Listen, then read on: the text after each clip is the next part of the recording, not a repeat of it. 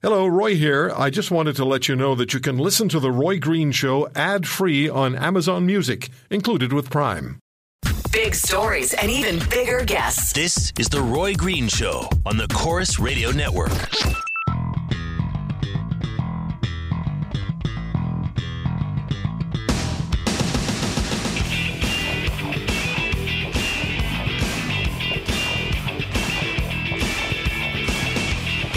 We live in a world of contradictions. While schools are banning kids playing tag because somebody could get hurt or feelings could be damaged, while bumper cars are banned because, the same thing. And, can't play, can't go tobogganing because it's too dangerous. Happened in Hamilton. Luke Aiken jumped from 25,000 feet without a parachute yesterday into a 100-foot by 100-foot net. He's a veteran of 18,000 jumps. Mr. Aiken landed the jump flawlessly. He's 42 years of age, his wife and a young child. His feat is admired and not so much admired. One owner of a skydiving company refused to go on air with me, saying Aikens is an idiot who'll only hurt the industry. Well, I don't know. A lot of people talking about skydiving today, and we're talking now with the president of Parachute School of Toronto, Adam Mabey. Adam, thank you for taking the time. And first of all, what's your view of this jump, this whole idea, 25,000 feet without a parachute? Certainly catches your attention in a hurry, doesn't it? Well, it does. Everybody's talking about this, and why not? It's. I don't know. The word that comes to mind is spectacular, but there are other words too. Well, crazy quickly comes to mind. I was one of them. Fundamentally, jumping out of a plane, even with a parachute, is kind of crazy too. Well, it is, but it's such a thrill for people who've done it. I mean, the people I talk to who have actually jumped out of a plane, and I mean, this is your business. They always talk about, man, it was such a high. I was scared, but when I landed, man, I just I wanted to get back on the plane and do it again. That's pretty much a universal sentiment, yes. How high have you jumped from? Actually, I haven't gone up particularly high. Highest I've ever been up is about 14,000 feet. You don't think that's high? Yeah, in the grand scheme of things, it's not particularly, no. That's the normal ceiling for most types of recreational jumps, but it's not terribly complicated to get up to around the 20,000-foot mark with some extra prep time and extra equipment and whatnot. So what would have had to have been done to prep for this jump from 25,000 feet? And from what I understand, the Screen Actors Guild initially said that he had to wear a parachute. He went along with it, but then they changed their minds when he was up at the top, when he was at 25,000 feet, and he was relieved he went without it. What sort of prep would have had to go into this? A lot. I'm sure he spent an awful lot of time preparing for this. What I've heard is that they did a lot of practice jumps, testing out the electronic systems he was working with on this and making sure that they had a very high degree of confidence that he could hit the net, but while he was still wearing a parachute, of course, so checking things out well in advance. Yeah. If you're at 14,000 feet, there's no way you can see anything that's 100 by 100 feet, even if it's lit up. Can you? No. Yeah, you can see something that big from 14,000. You can. I'm sure you can pick it out from 25,000 as well, as long as you know what general area you're looking at for it. Okay, and you're moving at what speed? What's the maximum speed you hit as a body? With the orientation he had on this jump, his maximum descent speed would have been around the 200-kilometer-an-hour mark. Wow. Maybe a little higher than that. Well, somebody said it's not the speed that kills, it's the sudden stop. Well, that's absolutely true, isn't it? So this net would have had to have been able to absorb an immediate... A significant amount of energy, yeah. Yeah. Because he jumped right up, right? Good at that. He jumped right up and ran over to his family. Yeah. Well, it looked like a actually pretty smooth landing in the net. It's nice gradual deceleration. Yeah. I think that would have been just fine. So what's your business been like today at the Parachute School of Toronto? Have you had more callers and more interest because of this jump? I can't say as the phone has been more active than usual, particularly. There have been a lot of calls, actually, with regard to the weather today, because the clouds are not especially cooperative, so we've been chatting with a good number of people about that. But Right. there have been conversations among the jumpers around here about this jump, but I haven't had any first-time callers coming in saying, "Hey, can I do that thing and jump without a parachute?" They probably figured out that the quick answer on that would be no. What's the consensus among jumpers at your club? What are they saying?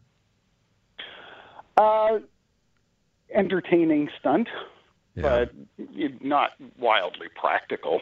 Yeah, nobody wants to try it, eh? Nobody wants to emulate. Go 26,000. No, I'm pretty much sure the universal sentiment is, okay, good on them for doing that, and that's checked off the list of silly things people can do, and we don't need to do a whole lot more of that. Yeah. So if I were to come to the Parachute School of Toronto, and I said earlier, I will jump out of a plane anytime, day or night. You've heard this before, as long as it's on the ground. If I were, and not moving, if I were to come to the Parachute School of Toronto, what happens between the time I arrive and the time you shove me out of the airplane? Well, because you'd have to shove me. Sorry? Because you'd have to shove me. So it wouldn't exactly be voluntary. Not a chance. So what happens? Well, that's certainly a common perspective, actually.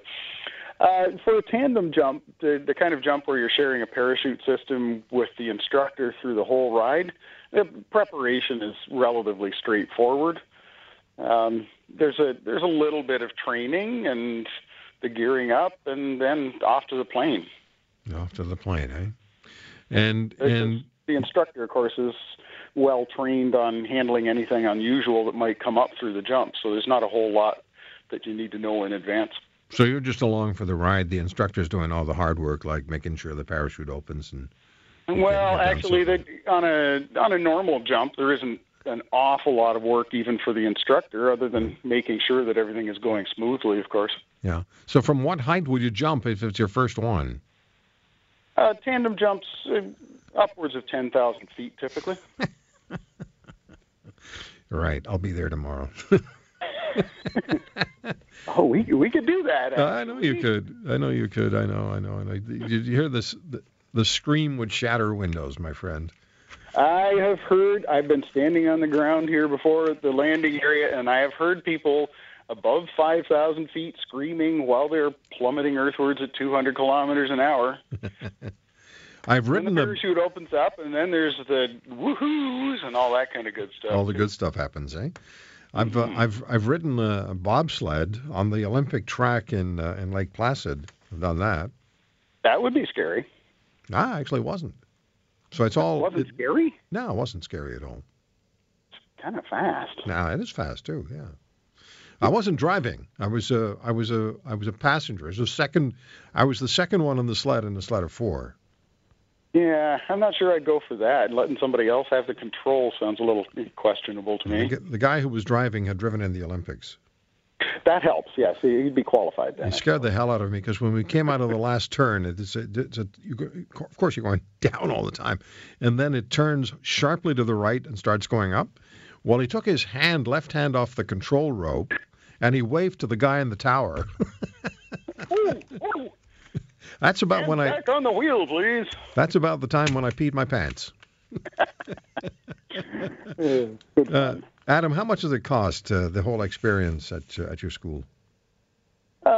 Standard price for the first jump is $299 plus tax.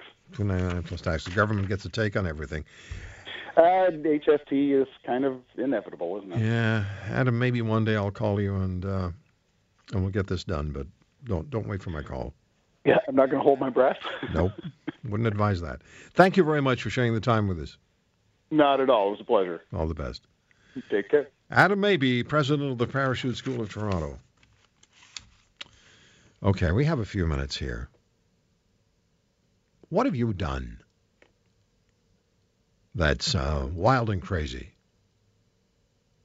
What have you done I know there are people listening who've jumped out of airplanes. Have anybody listening done a parachute jump? What's it like? If you jump with an instructor and you're buckled to the instructor, you got to trust that buckle, right? Otherwise, you'll be doing a no parachute jump from 10,000 feet without the net. Why am I laughing? 888-225-8255, 416-870-6400. Has anybody bungee jumped from from a bridge or from some scary place? What have you done? Whitewater kayaking? Have you gone through marched through the wilderness in some part of the world? What have you done that is different than most of us haven't done? It's a bit of an adrenaline rush.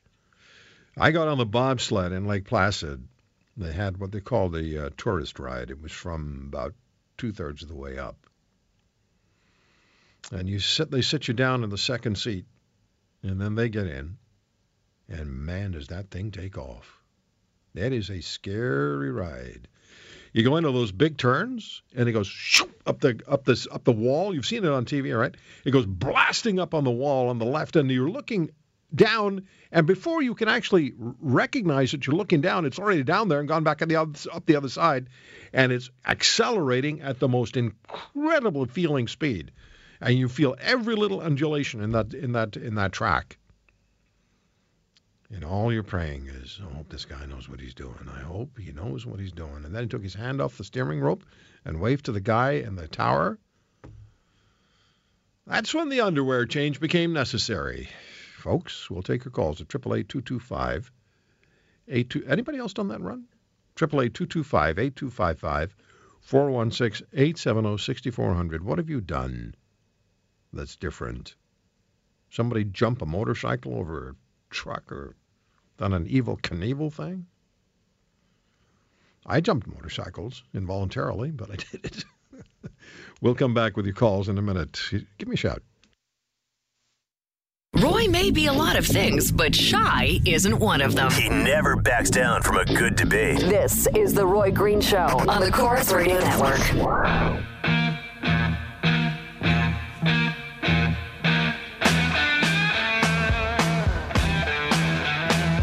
So what have you done? What have you done that's in a